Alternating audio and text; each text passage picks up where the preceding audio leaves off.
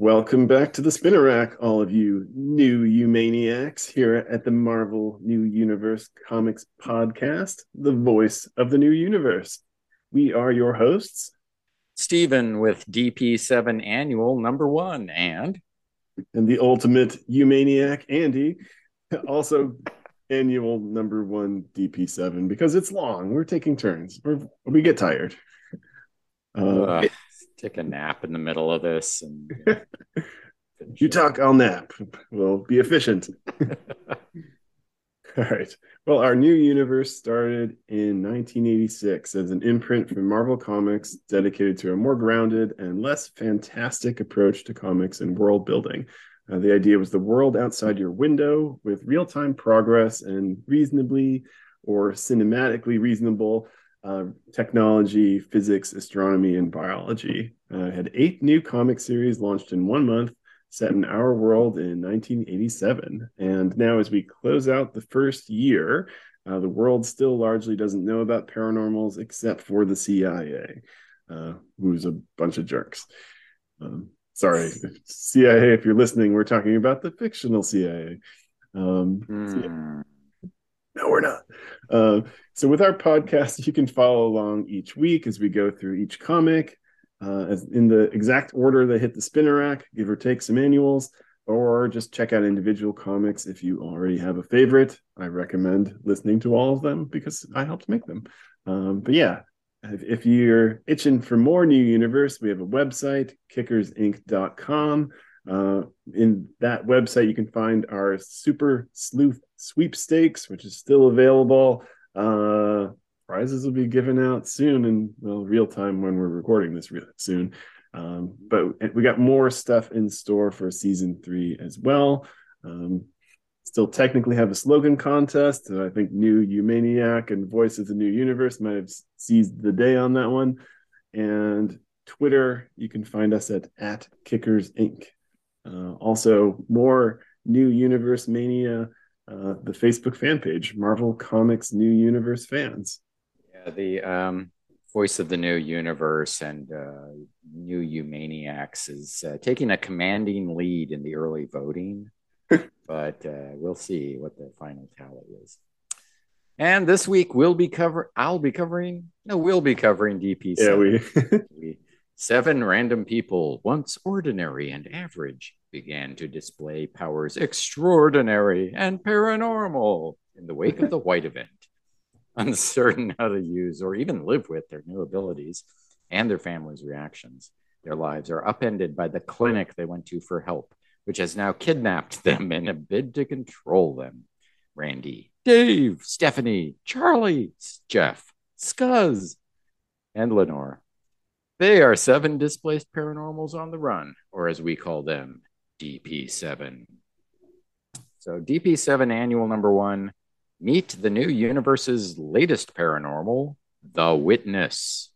The Witness saw each of the DP7 members manifest his power for the first time, and so will you in Origins, scripted by Mark Gruenwald, penciled by Lee Weeks, inked by Tony DeZuniga.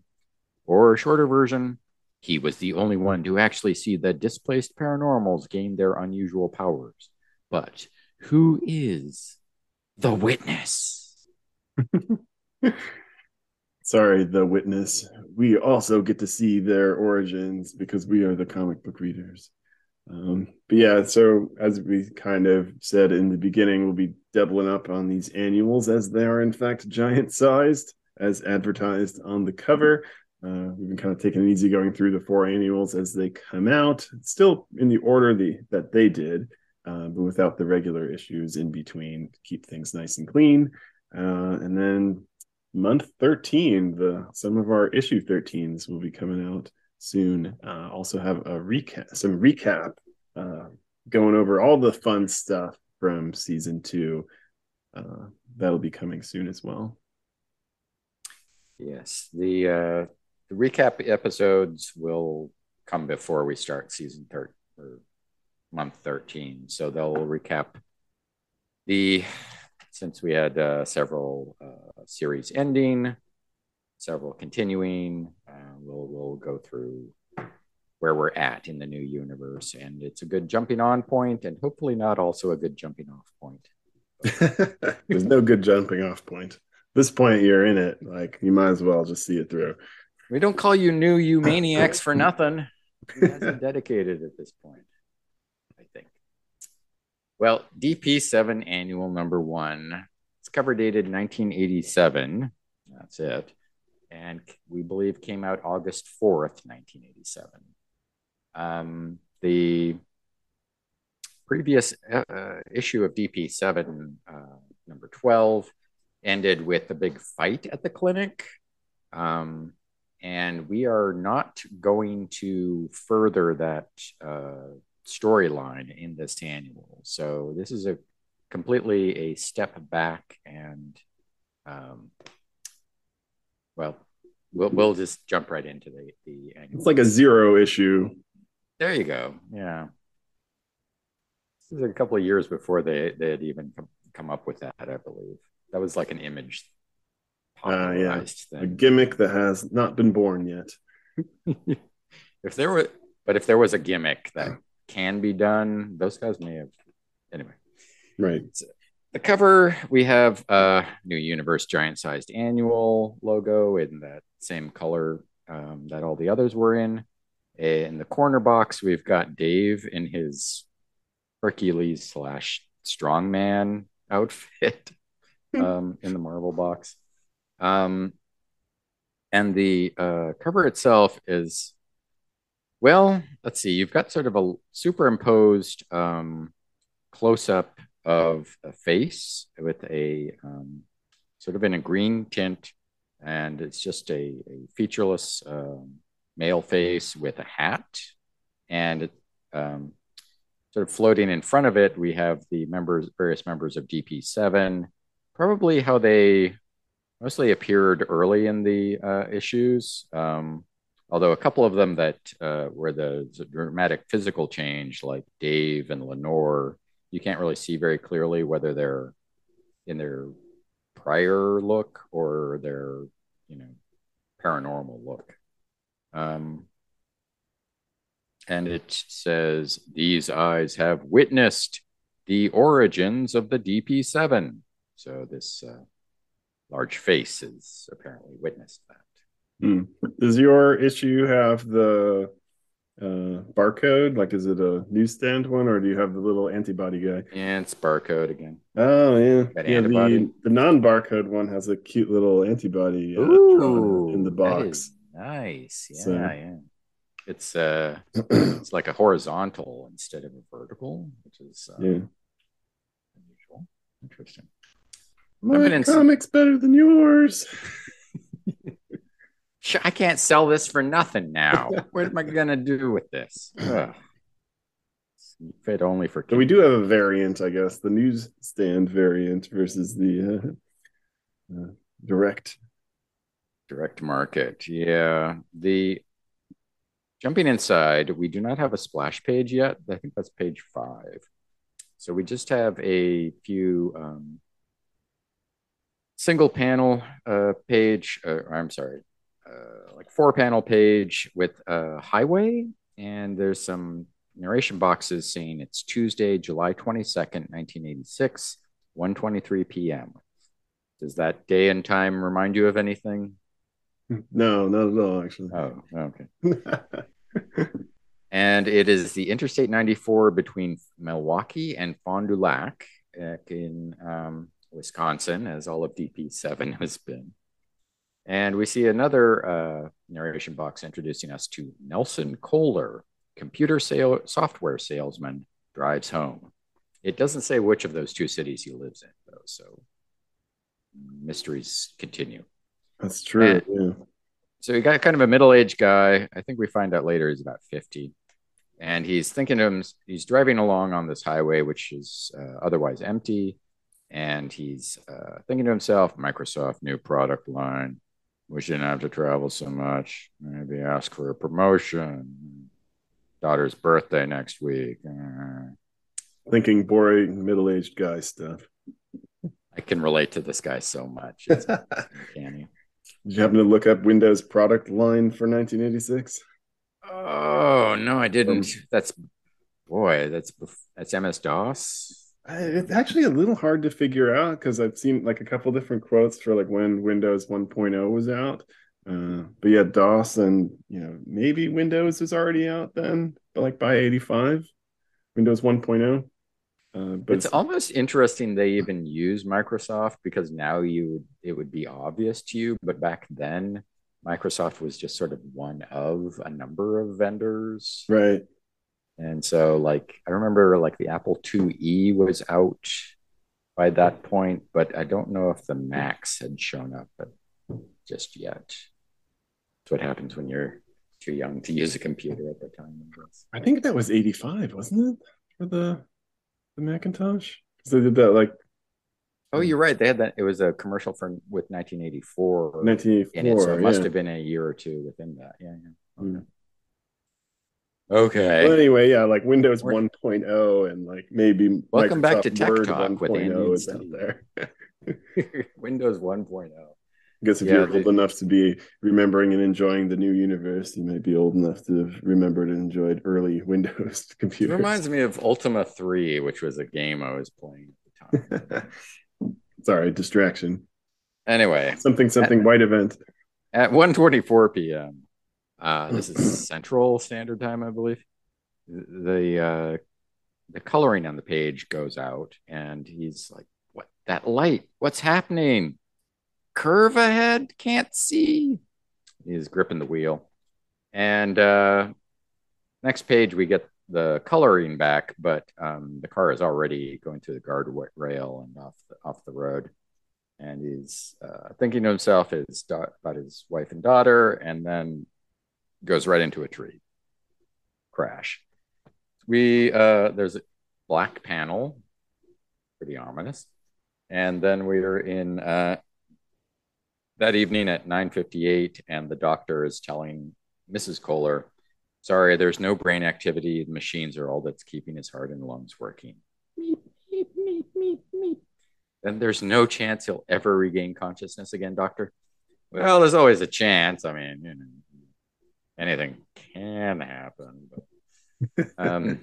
But massive brain damage, blah blah blah. He wouldn't remember you, blah blah blah. And then, sort of starting the theme for the issue, his wife says something. Nelson used to joke that people were like personal computers. The body was the hardware, the mind, the spirit, the intangibles that make a person what he is. They were the software. When the hardware became broken, obsolete, the software had no place to run anymore. She reaches out and touches his hand and says, "Dr. Morgan, my husband would not want to live like this. Let me have the forms to have his life support machines turned off. Let God decide, not some hardware." Meep, meep, meep, meep. She's just like we isn't that just how we ended Mark Hazard Mark Scotty, Annual? yeah, bursts into the room and just like starts pulling the plug. I don't know what's good. The themes for this year's annual seem to be death and More death. yeah, whatever you do, don't try to extend your life with modern medicine. Um, thanks, New Universe. So yeah, his wife and daughter are like hugging as his screen goes blank, and then we flip over, and it's the splash page, and we have the title DP7 Origins. And as his family and the doctor are sort of standing in the corner, um, solemnly, and his body is in the gurney, his spirit is sitting up violently. "No, don't pull the plug. I'm still alive." Sorry, bro. Your wife took about all of 2 seconds to pull the plug. You must have a lot of insurance there, Mr. Nelson. You seem Mr. Kohler. Yeah, the family's leaving, and he's now walking towards them, talking to them, but he's completely intangible, and they can't hear anything he's saying. And he is not just a ghost; he's naked. So, somewhat discreetly, is he's reaching out and trying to. "Didn't you hear me? Didn't you? and his hands go right through them. We all see these ghost movies. What the devil? I can see right through them. That body, it's me. Then what am I? How can I be in two places at once? Maybe this is what happens to everyone when they die. Um. Anyway, thinks his wife did the right thing, and it's like now no one can see me, hear me, or touch me. What am I gonna do? So he's finding it upsetting to watch his family crying, and thinks, well, maybe I just better go. Wait, I can't go out without clothes. And as he um, gets to the other side of a wall that he just walked through, he's suddenly, wait, now I do have clothes on, or I think I do. How'd that happen? And the interesting thing is he just walked out of this wall and he's like several stories up. So, and he's just sort of standing there. So kind of Wile E. Coyote looking. He's like, why am I standing on the air? And he's got an engineering-ish background, so he starts thinking to himself like that he's not bound by physical laws anymore, and he's kind of making it all up as he goes along. So what should I do? What should I wait? 43 years? He's not bounded by reasonably realistic or even cinematically realistic physics anymore. Yeah. We're just making it up as we go along now. Shooter's gone, and it's the DeFalco physics for you. He's definitely like the man version of Lenore at this point, though. Like someone made fun of her a ways back and called her like Lamont Cranston, which is like the shadow, like the big collar trench coat and the wide hat. So he's kind of like the ghost version, the ghost man version of that now. Yeah, you're right. It's I was thinking the shadow, but it is Lenore the shadow. Yeah. I mean, like I said, this is like 50 years in the past, so it's retro, but I mean, we still know who the shadow is now, so who am I to judge, really? Well, we do. The kids don't. Oh, I'm sorry, everybody. It's an Alec Baldwin film that came out shortly after this. Yeah, luckily that Nelson is doing the shadow impression, because where he's walking around buck naked, he looks like Dr. Manhattan. He's kind of this light blue figure. So it's, yeah, I don't know if I need that. It's a bit much for the Comics Code Authority, as we say, which this did approve this issue. So anyway. Yeah, there's way worse in this issue than that naked Phantom guy. So, narration box pops up again with July 25th, 1986, 10:45 a.m., and we're at a Sunnyview nursing home. And Nelson's been thinking to himself that he feels drawn to a place, or there's some force or something that he can feel, and that has drawn him to this spot. And it's taken him a long time. So this is 3 days later only.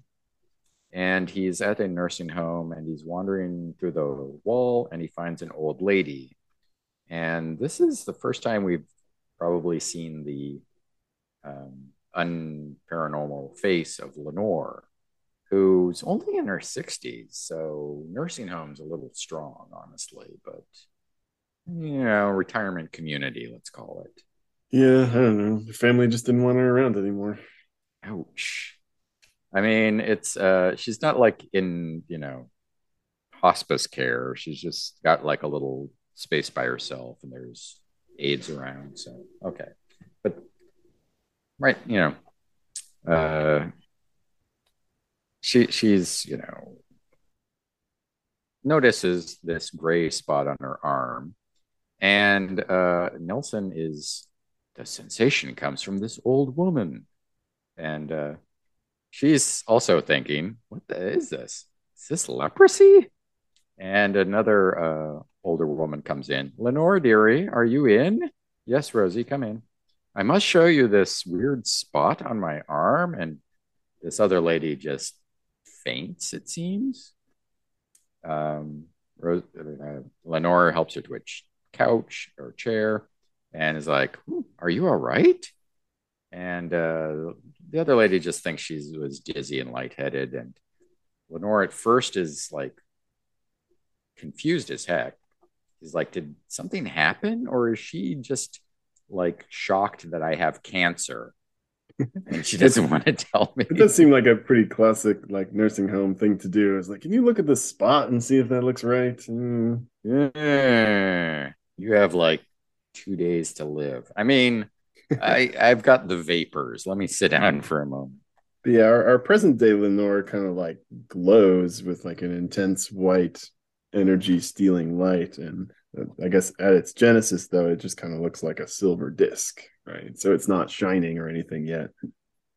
Yeah, it's pretty dull and yeah, just sitting there. Once it starts glowing, I imagine that's that would really take her by surprise. But maybe the next page, even she takes a look at herself and is like, "I see more spots.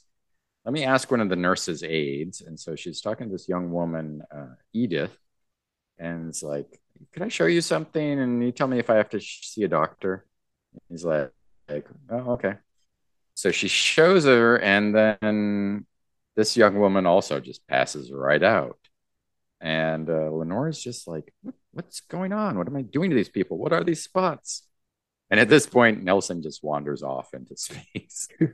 I thought this part was funny because the nurse is like sitting next to her on the bedside, and it's kind of like the classic movie trope where the person like passes out at the dinner table and they're like face right in the soup or the mashed potatoes or something, just like womp right down.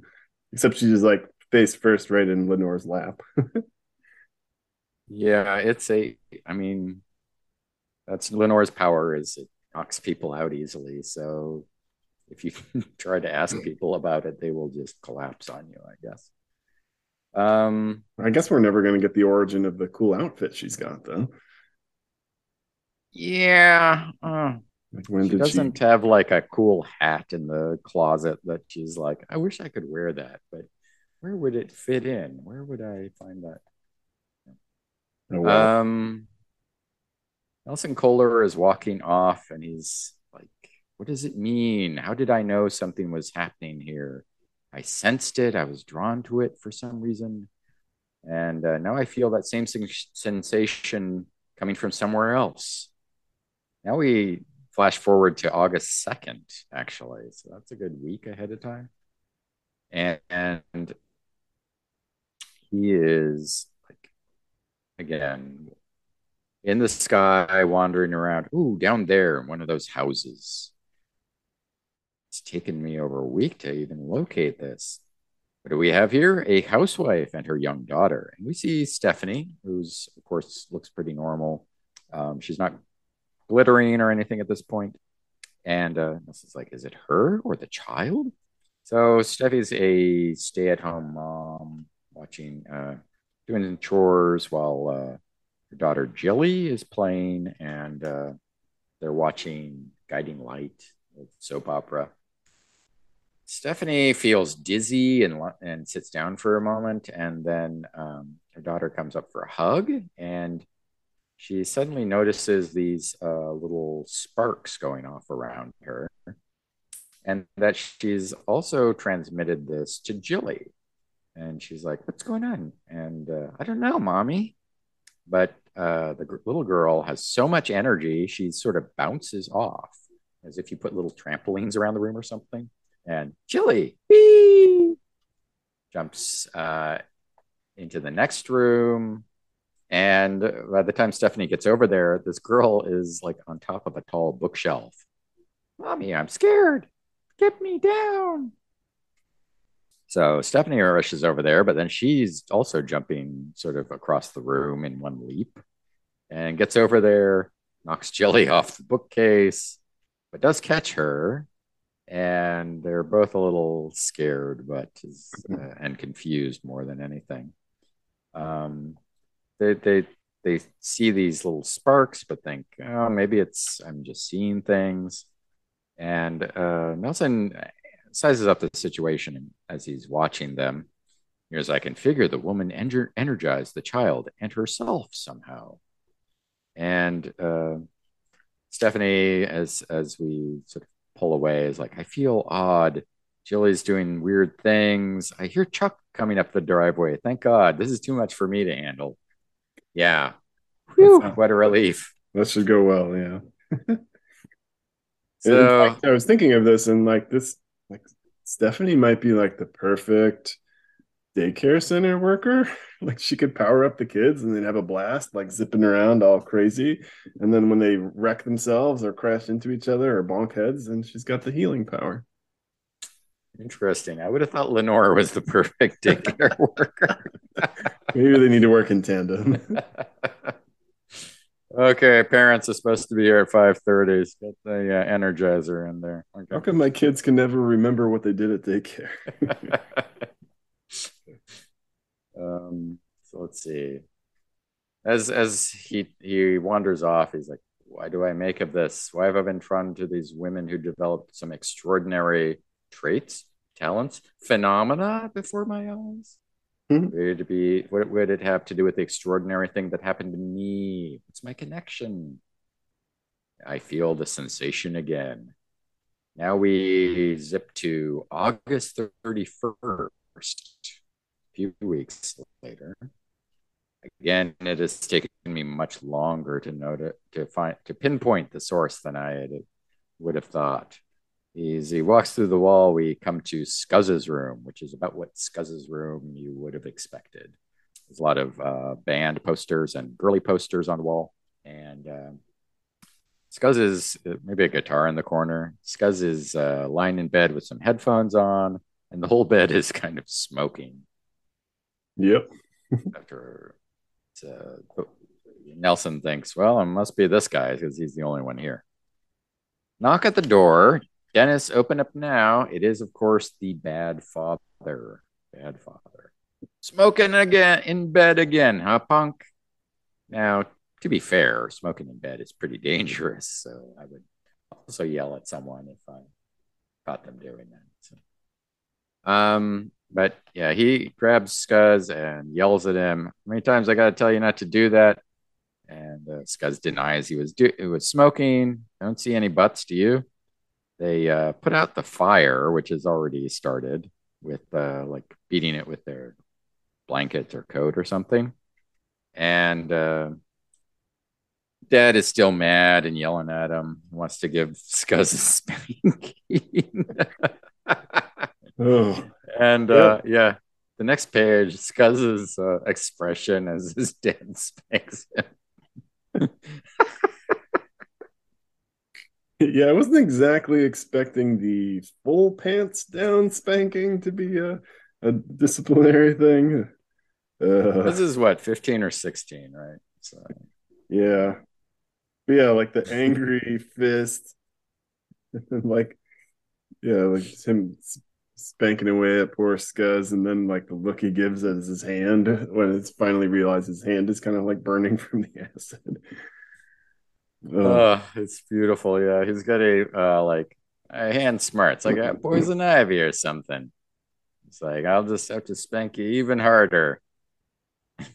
And finally gives up. Double take you, boy. My hand feels like I got battery acid on it. Scuzz is zipping up his pants and like, well, if what do you say here? I'd like to work you over while you're sleeping off one of your binges, but knowing you'd have me hauled off to Wales, which is we're helpfully told is a juvenile detention center in Wisconsin. So Scuzz is actually confused because he knows he wasn't smoking, so he's like, "What the heck's going on?" And Nelson, as he leaves, walking into the air, just continues to be puzzled. What could it mean? What's the connection? Blah blah blah. how come the first time I get to peep in on somebody and there's nudity, it's a teen boy? Though, of course, we don't know what he's been doing for that whole month in between. So, oh yeah, okay. Now we move forward to September 5th, 1986, and interestingly, it's he's walking through the air and just says a college campus, and I didn't look it up. I had thought that Charlie had gone to UW-Madison, but I'm not sure that's canon. So Yeah, um, yeah, I don't recall off the top of my head. the buildings are a little too generic. I doubt it that they would pop up in a image search, but he goes inside a dance studio and realizes one of the students must be um, activating or something. And we see a young woman talking to Charlie Beck, who's saying she has a headache she can't seem to get rid of. Nelson immediately zeroes in on Charlie. It's her. And Charlie's like stretching out on one of those bars for ballet. Forget what you call that. I think it's just a And ballet bar. no, I always thought everything was like French in those rooms. And, Oh, right. okay. The croissant bar. The teacher starts telling them to take positions, start with some practice leaps.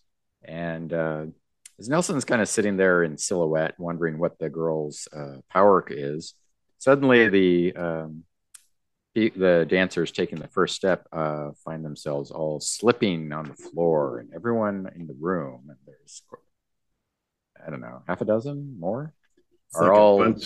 bunch of greased up, half naked dancers again. It's yeah, surprisingly less erotic than you might imagine from that description, but True. I feel like that's why everyone's. the witness is there, though. So I'm here to take all the fun out of everything. Okay. What a power. Charlie is still standing, but she is really confused. What's going on? Is this some sort of joke? Everyone's sliding around like they're on ice. And why didn't it happen to me? And the other students are like, everyone lost their balance except Charlotte. What happened? And as she is walking out after class with her friend, and they're talking, and she's like, "You really weren't just goofing around? No, no, we couldn't stand up for the life of us. I don't understand why it didn't happen to you." Yeah, maybe I was just staying in the right position when it happened. I don't know. What could it possibly account for such a strange thing? Ghosts? UFOs? ESP? And ES people. no. And the like, maybe it's mass hallucination. One of the all their college students who's passing by behind them trips and falls as well. Uh, Nelson has been listening to this, and he's like, "Well, I could tell her that she's not the only one, but I guess I can't. I will go on to the next appointment of these strange activities. Why do I have to be a witness to them?" Now we jump to September 20th. Just only a few days later. And it comes to a trailer park. I think we'll recognize the one who lives in the trailer park as our old buddy Dave. And we do get to see him fairly early in the transformation. So he still looks like his old self, which is a kind of Tony Stark-ish look. Yeah, I was thinking that he's got more like curly brown hair, but he's got the mustache and the back on the wagon stubble. Yeah, Or he is it looks off the just like the wagon? cover from Demon in a Bottle. So, and he's getting these muscle cramps. Yeah. And he's like, so he's kind of hulking out, but not enough that he's like shredded his clothes yet. He feels terrible. As these muscles grow, it's really killing him. And then he's looks into the bathroom mirror and is horrified. Am I nuts, or does my hair look thinner on top? I think we can both relate. That's like Nothing worse could ever happen. no. No. Yeah, I that's didn't the even point get, where you panic. didn't even get the supreme muscles either. So he's like, it's not a hangover, and why is my stomach so flat? Anyway, he's cramping up. He's like, can barely move. He runs over to a phone. I've got to get help. Let me call Sue. And Yep. Next thing you know, his friend Sue, who we saw like him talking to on the phone, um, is there. She's like, "We should take you to the hospital," and he's like, "No, just they're just localized muscle spasms. Just no hospitals. Not after what happened to my mother."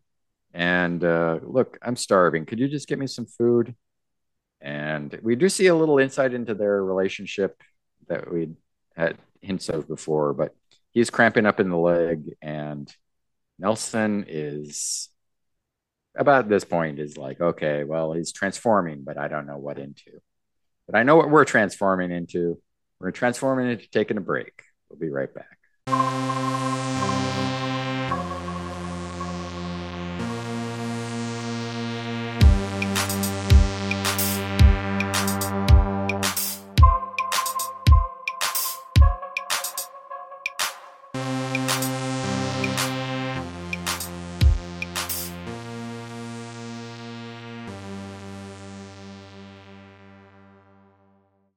All right, welcome back. Though I'm recognizing that you've already covered 5 of the 7 DP7 members, so I guess I don't get much left. Mm, sorry, Scuzz was kind of in the middle. I know he's your favorite, but Right. Though Burger King shows up, and I used to work there, so we need an expert on task for that. So, oh, nice. Tell him to bring back the original veggie burger. This Beyond one's oh, much boo! I like the inferior. Beyond ones. They're weird, or the Impossible ones. Oh, right. Impossible Whopper is my favorite. It Uh, did not exist in 1987, or I guess we're in 1986 now. right. We're flashing back. Yeah, let me kick up some MTV themes from that. MTV flashback. All All the right. Vietnam soundtracks I was looking up for last week's Merc annual. Now it's like, oh, you're flashing back, but just one year, and so everyone's going to be like, instead of nostalgic for these songs, it's just going to. I'm tired of this. I don't care. Right on. All right. So we return to the book uh, with our uh, sad, ghostly software salesman Nelson floating up above the trailer park in a definite moment of woe is me and whininess. It's like, what does it matter? The man is suffering, and all I'm doing is watching him. No more. I've seen enough. There's a reason this is all happening, isn't there? And there's a reason why I'm being compelled to watch. Well, what in the name of heaven is that reason? What is happening to the real world? I was never an imaginative man. I had no use for fantasy or science fiction, but now, before my very eyes, I see the world being transformed into some kind of fantasy world. A new universe of some kind. I didn't say that. A world where unexplained things happen to normal people. For all I know, for every person I've witnessed changing, there are 10, 20, 100 others. I haven't even left Wisconsin yet. This could be happening across the whole world. And I like several aspects of this.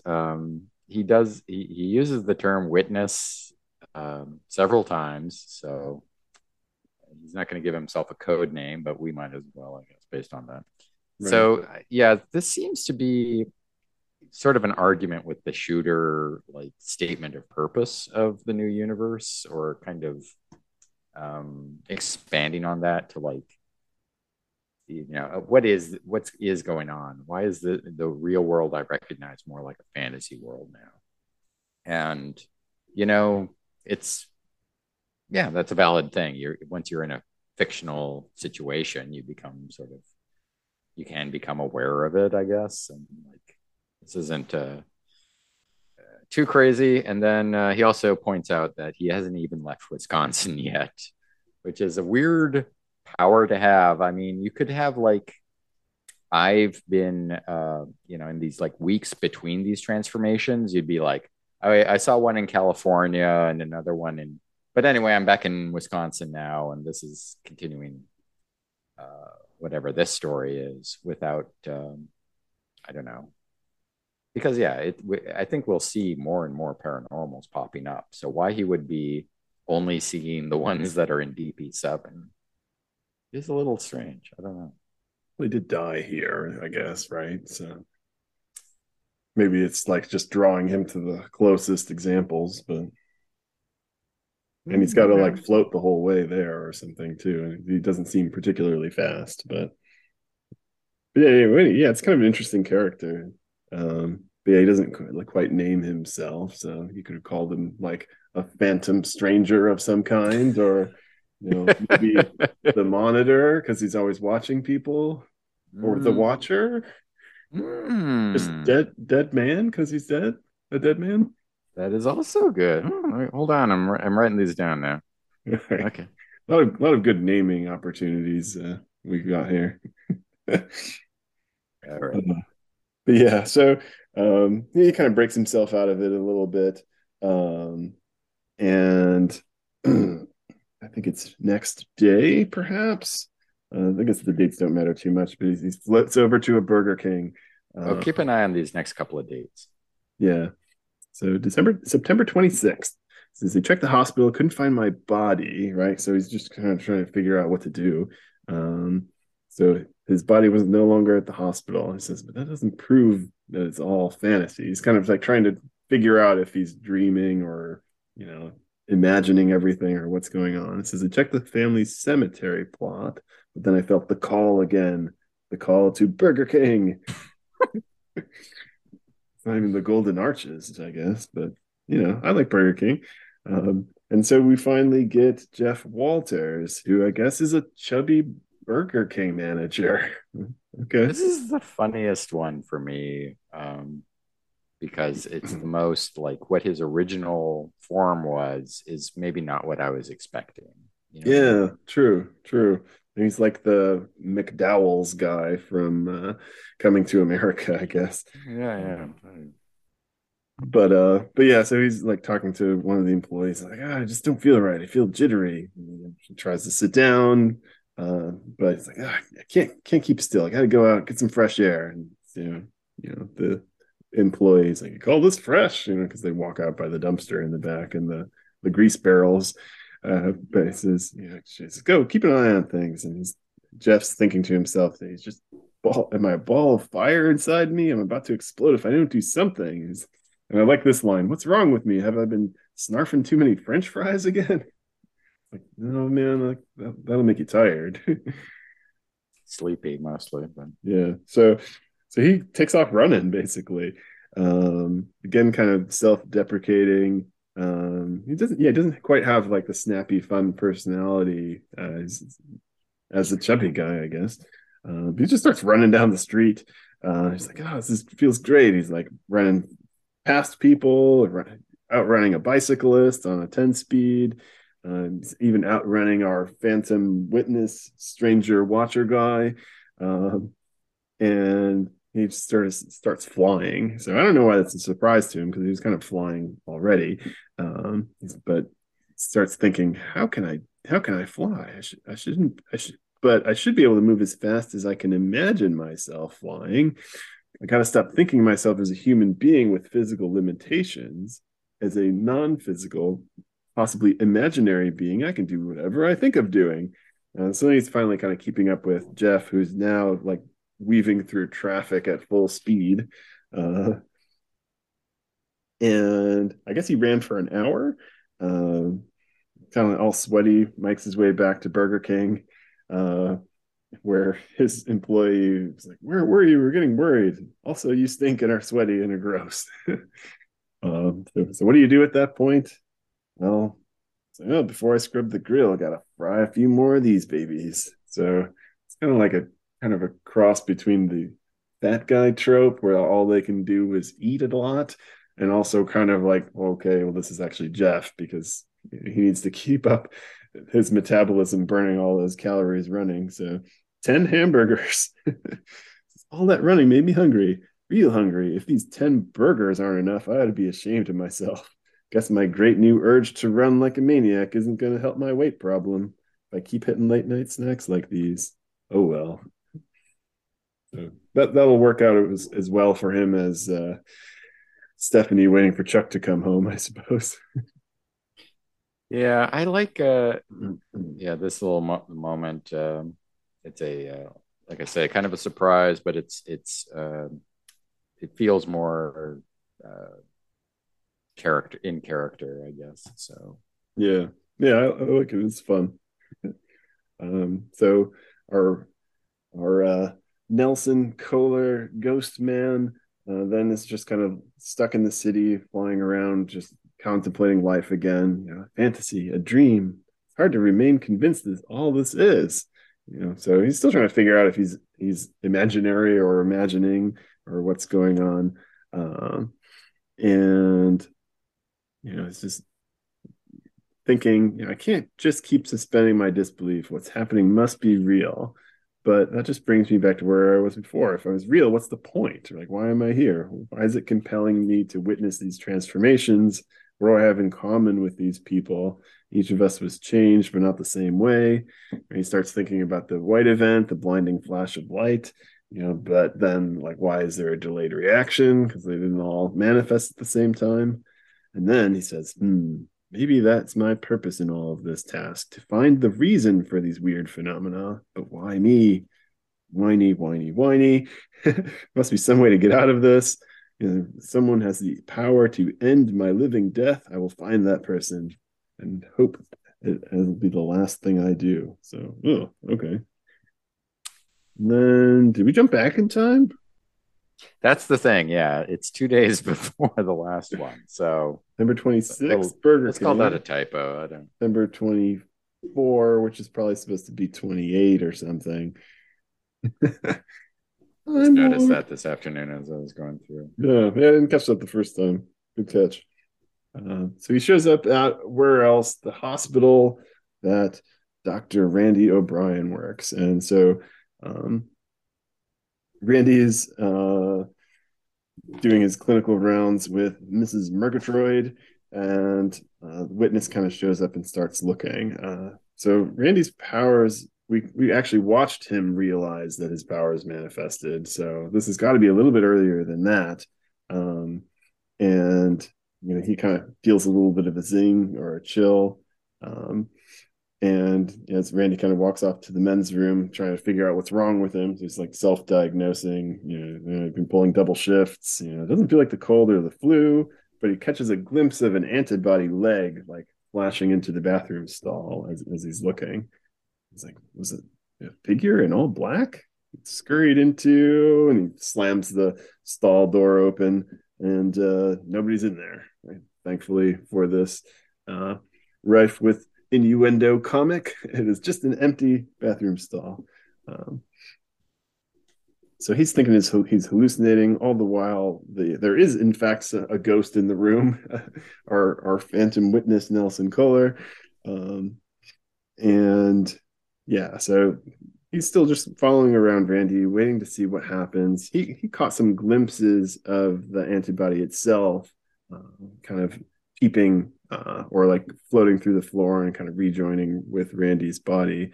Notably, like it didn't transfer any like jolt of memory to him, or if it did. And then we get this other fun patient. So Randy's like, the labs came back with the tests, Mr. Grosvenor. You'll be glad to know that your blood count is back to normal. He says, the blood you gave me wasn't full of AIDS, was it? No, sir. We have a test to screen for the blood we use for the AIDS virus, Mrs. Grosvenor. Like, you better. I ain't lived for 76 years just to. It's like, don't put me next to any black people or anything either. That's just, I imagine that's what this guy was thinking. He may not, in fact, be racist. It's a fairly safe bet, honestly. But okay. Yeah, especially for what comes next. So he's like, the guy kind of pops up and like he's surprised. He's like, standing over you, it was the shadow of death. I seen it. I seen it. And he's like, oh, you're just afraid because it looked black. The guy starts freaking out to the point where they call to morphine stab the guy and knock him out. So that event over. Randy's kind of confused again. He's like, "Did you imagine it, or did I see something? Like, what's going on here?" And he says, "I can't shake the feeling that it's not my fault." Um, so we get an interlude as the stranger is thinking, like, it just occurred to me, what if I'm not the passive observer I think I am? What if I'm the catalyst triggering these people's transformations? Which is kind of an interesting thought. What if I'm the carrier of some bizarre plague? And so he goes flying off, but then we see Randy's antibody, who was loose still, like kind of peep through the wall, and then like it sees him go with like a little question mark. The antibody can't talk. um, so we get another good solid round of ghostly "woe is me," as he's imagining that all of these changes and things going wrong were his fault. Um, and he flies over to the cemetery. Says, "This is where I belong. I cannot infect the living here. Somewhere below is the family plot. Somewhere below is my body." And so he just flies down into his grave, basically, and goes into the software and the hardware must reunite, right? But your hardware's not plugged in, man. Let me point out with it, like, um, his born and died dates are on this. 35 to 86 is 51. Yep. Before he was saying something about 43 years. Mm. That's what that also caught me up. Like, I'd seen the cemetery soon, but I didn't notice him talking about for these 43 years I've been doing so, blah blah blah. Well, he also So, traveled 2 days into the past, so he has more powers than he realizes. I guess so. Well, the artist would have to have drawn the gravestone, and the writer maybe did the date I, boxes, and I mean, I believe all lettering is the letterer, so it's even like on the art. yeah. I mean, they'll do like the street signs and things like that. Okay, I didn't know that. Yeah, I'm pretty sure, but Hmm. anyway. Anyway, well, good thing they didn't cremate the guy, because he flies down into his casket. I'm definitely in trouble in that case. Yeah. Sees his body and basically like lies down in himself. Kind of that classic ghostly fall into the body thing. But it doesn't do anything. It says, "I'm inside me, but it might as well be a chunk of wood for all I can tell." It says, "My consciousness refuses to shut down. My software refuses to be erased. /delete. C:\/ run program. I don't know. Do something." Uh, yeah, no luck. So he kind of pulls and sits up, through the casket, Undertaker style, if you're into the wrestling. And the antibody's down there with him, kind of waving at him. Hello. It's got a little like exclamation point, because again, it can't kind of talk. And so they meet, and it says, "You're that thing that was inside that doctor. You can see me." All right. So, hey, maybe he's got a buddy now. The witness, the antibody, they can be fast friends. It's like, "You must have followed me here, but why?" But they don't, in fact, become fast friends, because our witness is a little deranged. So he's frustrated that the antibody can't actually talk to him. He then kind of just hopes that it's able to kill him. So again, he's just kind of hoping to shut down and be done with this whole mess. So I guess it would be traumatic, but it just seems to come off kind of awful. He basically grabs the antibodies. "I beg you, must help me destroy myself. Nothing physical can harm me, but you're not physical. You may be able to do it." And antibody gives him the hand wave, like, "Oh, no way, bro." Like, "No, man, that's not what I do. I'm an antibody for a doctor that heals people." No can do. Right. So the witness loses it, just dives at him, kind of like tackles the antibody. "I'll make you destroy me if I have to." Like, "I'll kill you into killing me." I don't know. So they have a little chase. The antibody slips his grasp, flies away. It just makes witness madder and madder, until he kind of grabs its shoulder from behind, spins around, and like punches his fist right through the antibody, saying, "Die, die." So yeah, nice going, buddy. We know now in this point in the reading chronology that if the antibody dies, like more can show up. Um, but Witness does not know that. He says, "Oh, good Lord." So after murdering it, he says, "In my rage, I've killed the one being in the world who is aware of my existence. If the doctor's being, if the being was the doctor's software, what will happen to him? Will he die without it?" We know it won't, but Witness does not at this point. Um, so to find out, he goes, flies back to the hospital, sees Randy sleeping, kind of like plays around, like puts his hand through his head, wondering if he can enter his mind or if he's alive or in a trance. But instead, he climbs inside. So Witness uploads his software into Randy's hardware in a non-innuendo sort of way, uh, pops in there, and he can take over his body apparently. So this is a power none of us knew he had. So Nelson Kohler, Microsoft salesman, has now taken over Randy's body, and he's not a good person, right? This guy's kind of a jerk.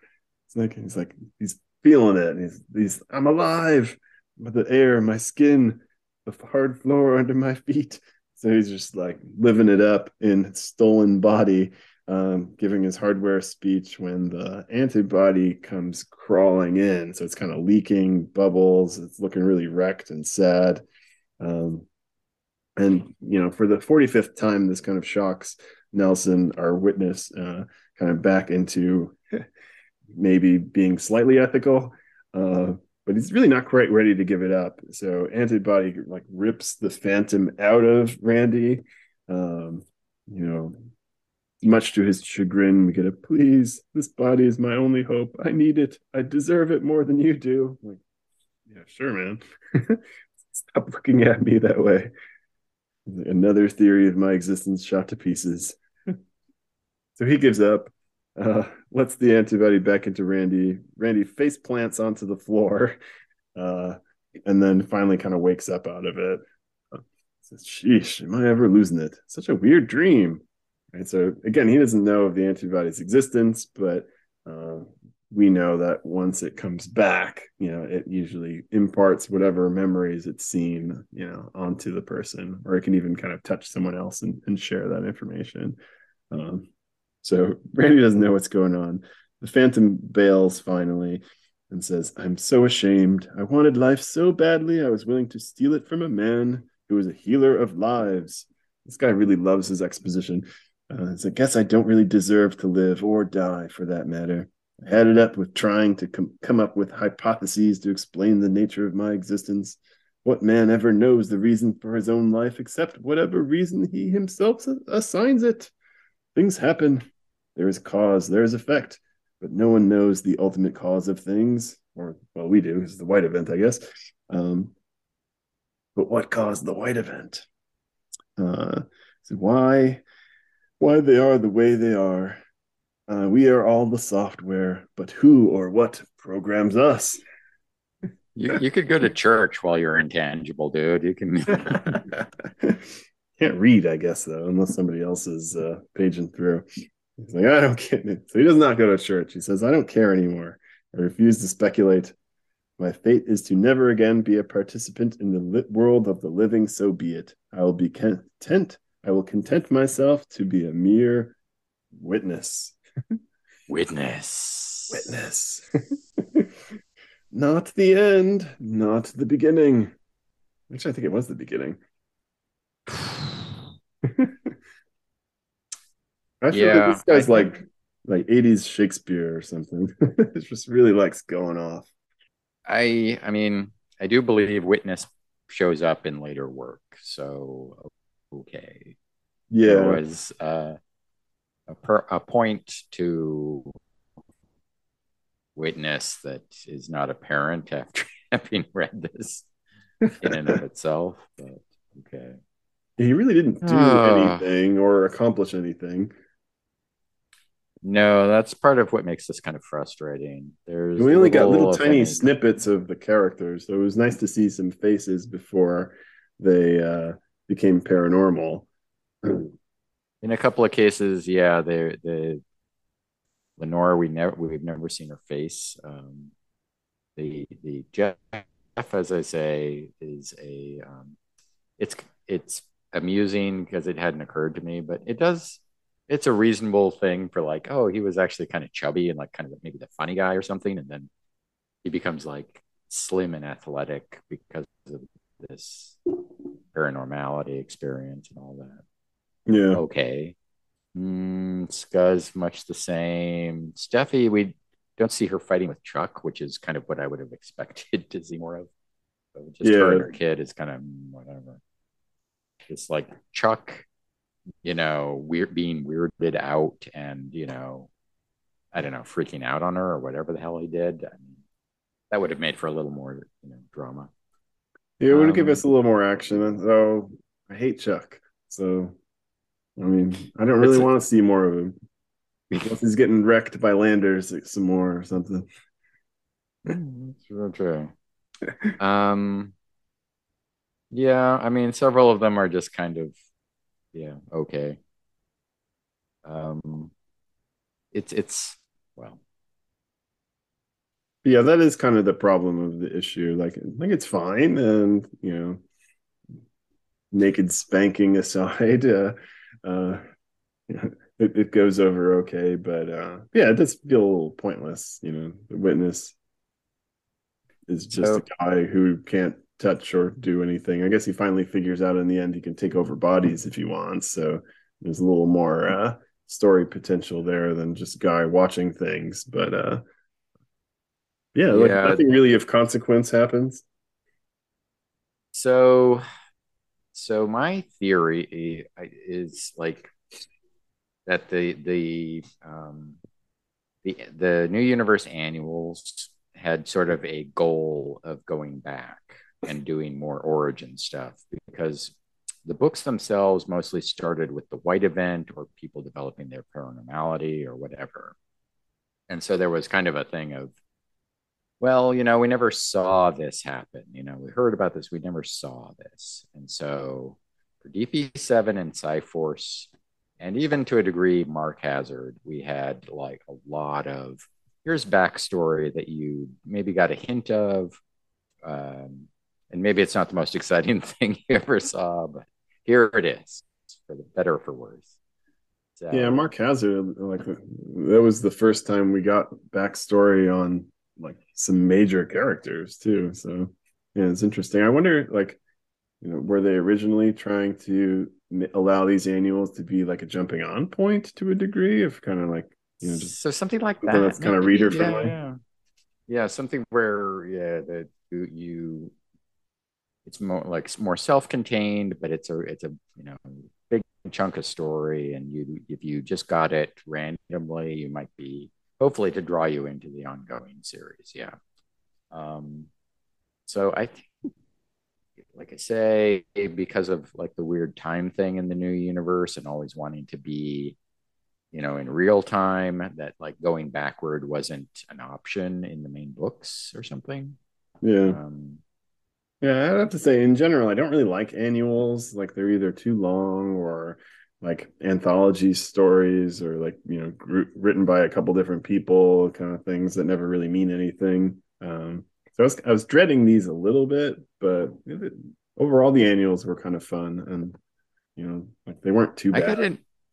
I mean, annuals are so hit and miss. Like the, I mean, even looking at the list of the X-Men annuals from the '80s, you have things where it's like completely forgettable one year, and then the next year it's that Art Adams in Asgard one. The, Yeah. remember a crossover with the New Mutants, and it's just stunning work at like Art Adams at his peak, maybe, and you're just like every page is like amazing, and it's impacts the main story, and then like so I mean, yeah, you never quite knew what you'd be getting. Um, this was not like that, um, but it's certainly some of the art was fine. Yeah, I guess all of them was is at least fine. This is one sort of suffers because you being so consistent, Paul Ryan. Paul Ryan feels like kind of a letdown, but I mean, this is fine in Yeah, I and don't of itself. necessarily miss it when I'm reading it as far as it goes, like the artist. So Um, I thought the software metaphor, even though you referred to it several times, wasn't really developed in a productive way. You know what I mean? yeah, I mean it's kind of obvious, and also like just doesn't add anything. He doesn't sort of come to a realization at some point of like, oh, if I do something, I don't know. Think of myself as an operating system, not just an application. I Right. don't know. I don't I know. mean, he's kind of a virus, honestly. Mm, Starts taking people over, it's not bad. taking over other systems. So I mean, the funny thing for me is why, like, I would say the annuals we saw, it was like the series I expected the least from were the best, and the ones I expect the most from were the sort of least satisfying. You know what I Mm, mean? So Merc and Cyforce, I was really favorably impressed with. DP7 and Starbrand, which I ordinarily really enjoyed the series, was like, okay. They just sort of were there. So, yeah. And I guess, I mean, there's no more impact on the story than Merc Annual, right? I mean, you got a bunch of flashback, but also Mark Hazard dying and the series completely ending. true. And Cyforce moves forward with the new member. So, Right. yeah, those definitely had some forward momentum. And whereas the DP7, I mean, we hadn't, if the witness had appeared at any point before this and we were curious about him, that might have helped, but Yeah, we and I guess you're weren't. kind of limited with the idea of trying to look at the early origins of all seven characters, because even with an annual, then that's seven characters, and you can't really do much of a story. Like they kind of saved it all for the end where he was battling the antibody, and you finally get a little bit of action that wasn't spanking action. And you know, and that was kind of interesting, like that the ghost and the antibody could see each other, like that could show up in the future, kind of thing. Like that could be the way that this guy could really, in fact, communicate with the world. Like if he talks to the antibody, which then goes back to Randy, and then he knows and could like basically can hear what the witness was saying at that point, right? Like that could be his, besides taking people over, like that could be kind of his window back into the world a little bit. But Hopefully that'll yeah be a avenue to make this more or he never shows up fruitful. again. I don't know. That's fine. We wouldn't miss it, but I think we talked ages ago about like there wasn't anyone sort of investigating the white event or paranormals in the sort of general way of like why did this happen or what happened even. Yeah. So I guess he kind of feels the that he's in that position, but unfortunately he's not really getting very far with it. Yeah, if And anyone he's was going to be doing it, it would have been the clinic head Voight in DP7 itself, but we're pretty sure he died. So, I mean, so he said that there was like a purpose to it, that he had like sort of his mind had expanded or something, and he thought the paranormals were the future of mankind or something. Um, so yeah, the witness doesn't really come to any sort of conclusions. He barely connects the white event to these other things that happened. hmm. Um, I don't know. I mean, if you're reading this back then, I think at this point you're getting kind of, well, I was hoping you'd tell me a little bit more by this point. You know what I mean? What is the white event? Oh, still don't know. If we had letters pages, people might be starting to ask these questions. It's true. Should we grade this thing? Um, I don't know. Or you go first? Set For the me, bar. like a B minus. I mean, it's Yeah. yeah. I mean, it's just on the low end of of okay. I mean, for whatever reason, it doesn't. Yeah. B minus seems fine. Yeah. It's It's fine. Yeah, that's about as much as I can push it forward. That push it though. It's like, yeah, if you wanted something to pick up and sell people on DP7, this really wouldn't be it. No, Um, agreed. mm, Let me see. Any last tidbits about annuals? Let me think. So yeah, we sort of chewed over. Was there anything you thought worked or didn't work in the them as a whole? Oh, well, beloved character dies. Right? They pulled the moment off. Surprisingly, I thought it was going to be terrible. I was really dreading reading Mark Hazard annual. Yeah, I was just thought it was going to be a big pile of steaming garbage, to be perfectly honest. But it ended up being kind of okay. Like a little frustrating still because we got introduced to characters we're never going to see again, and we killed a beloved character in kind of a sad way. Being shot and murdered by the lame new husband kind of thing. But yeah, that was it was very surprising that one ended up being kind of a good book.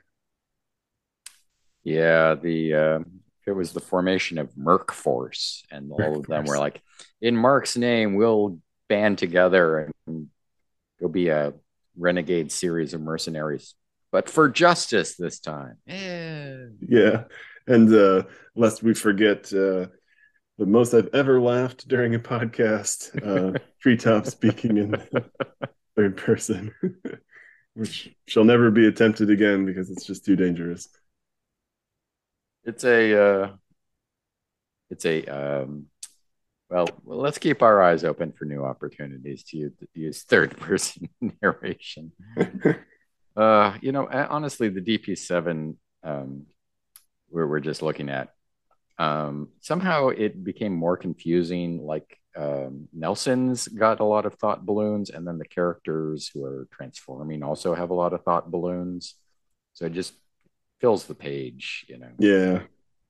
I mean, usually we have good dialogue from Gruenwald, but here it was just a lot of people monologuing, sometimes simultaneously.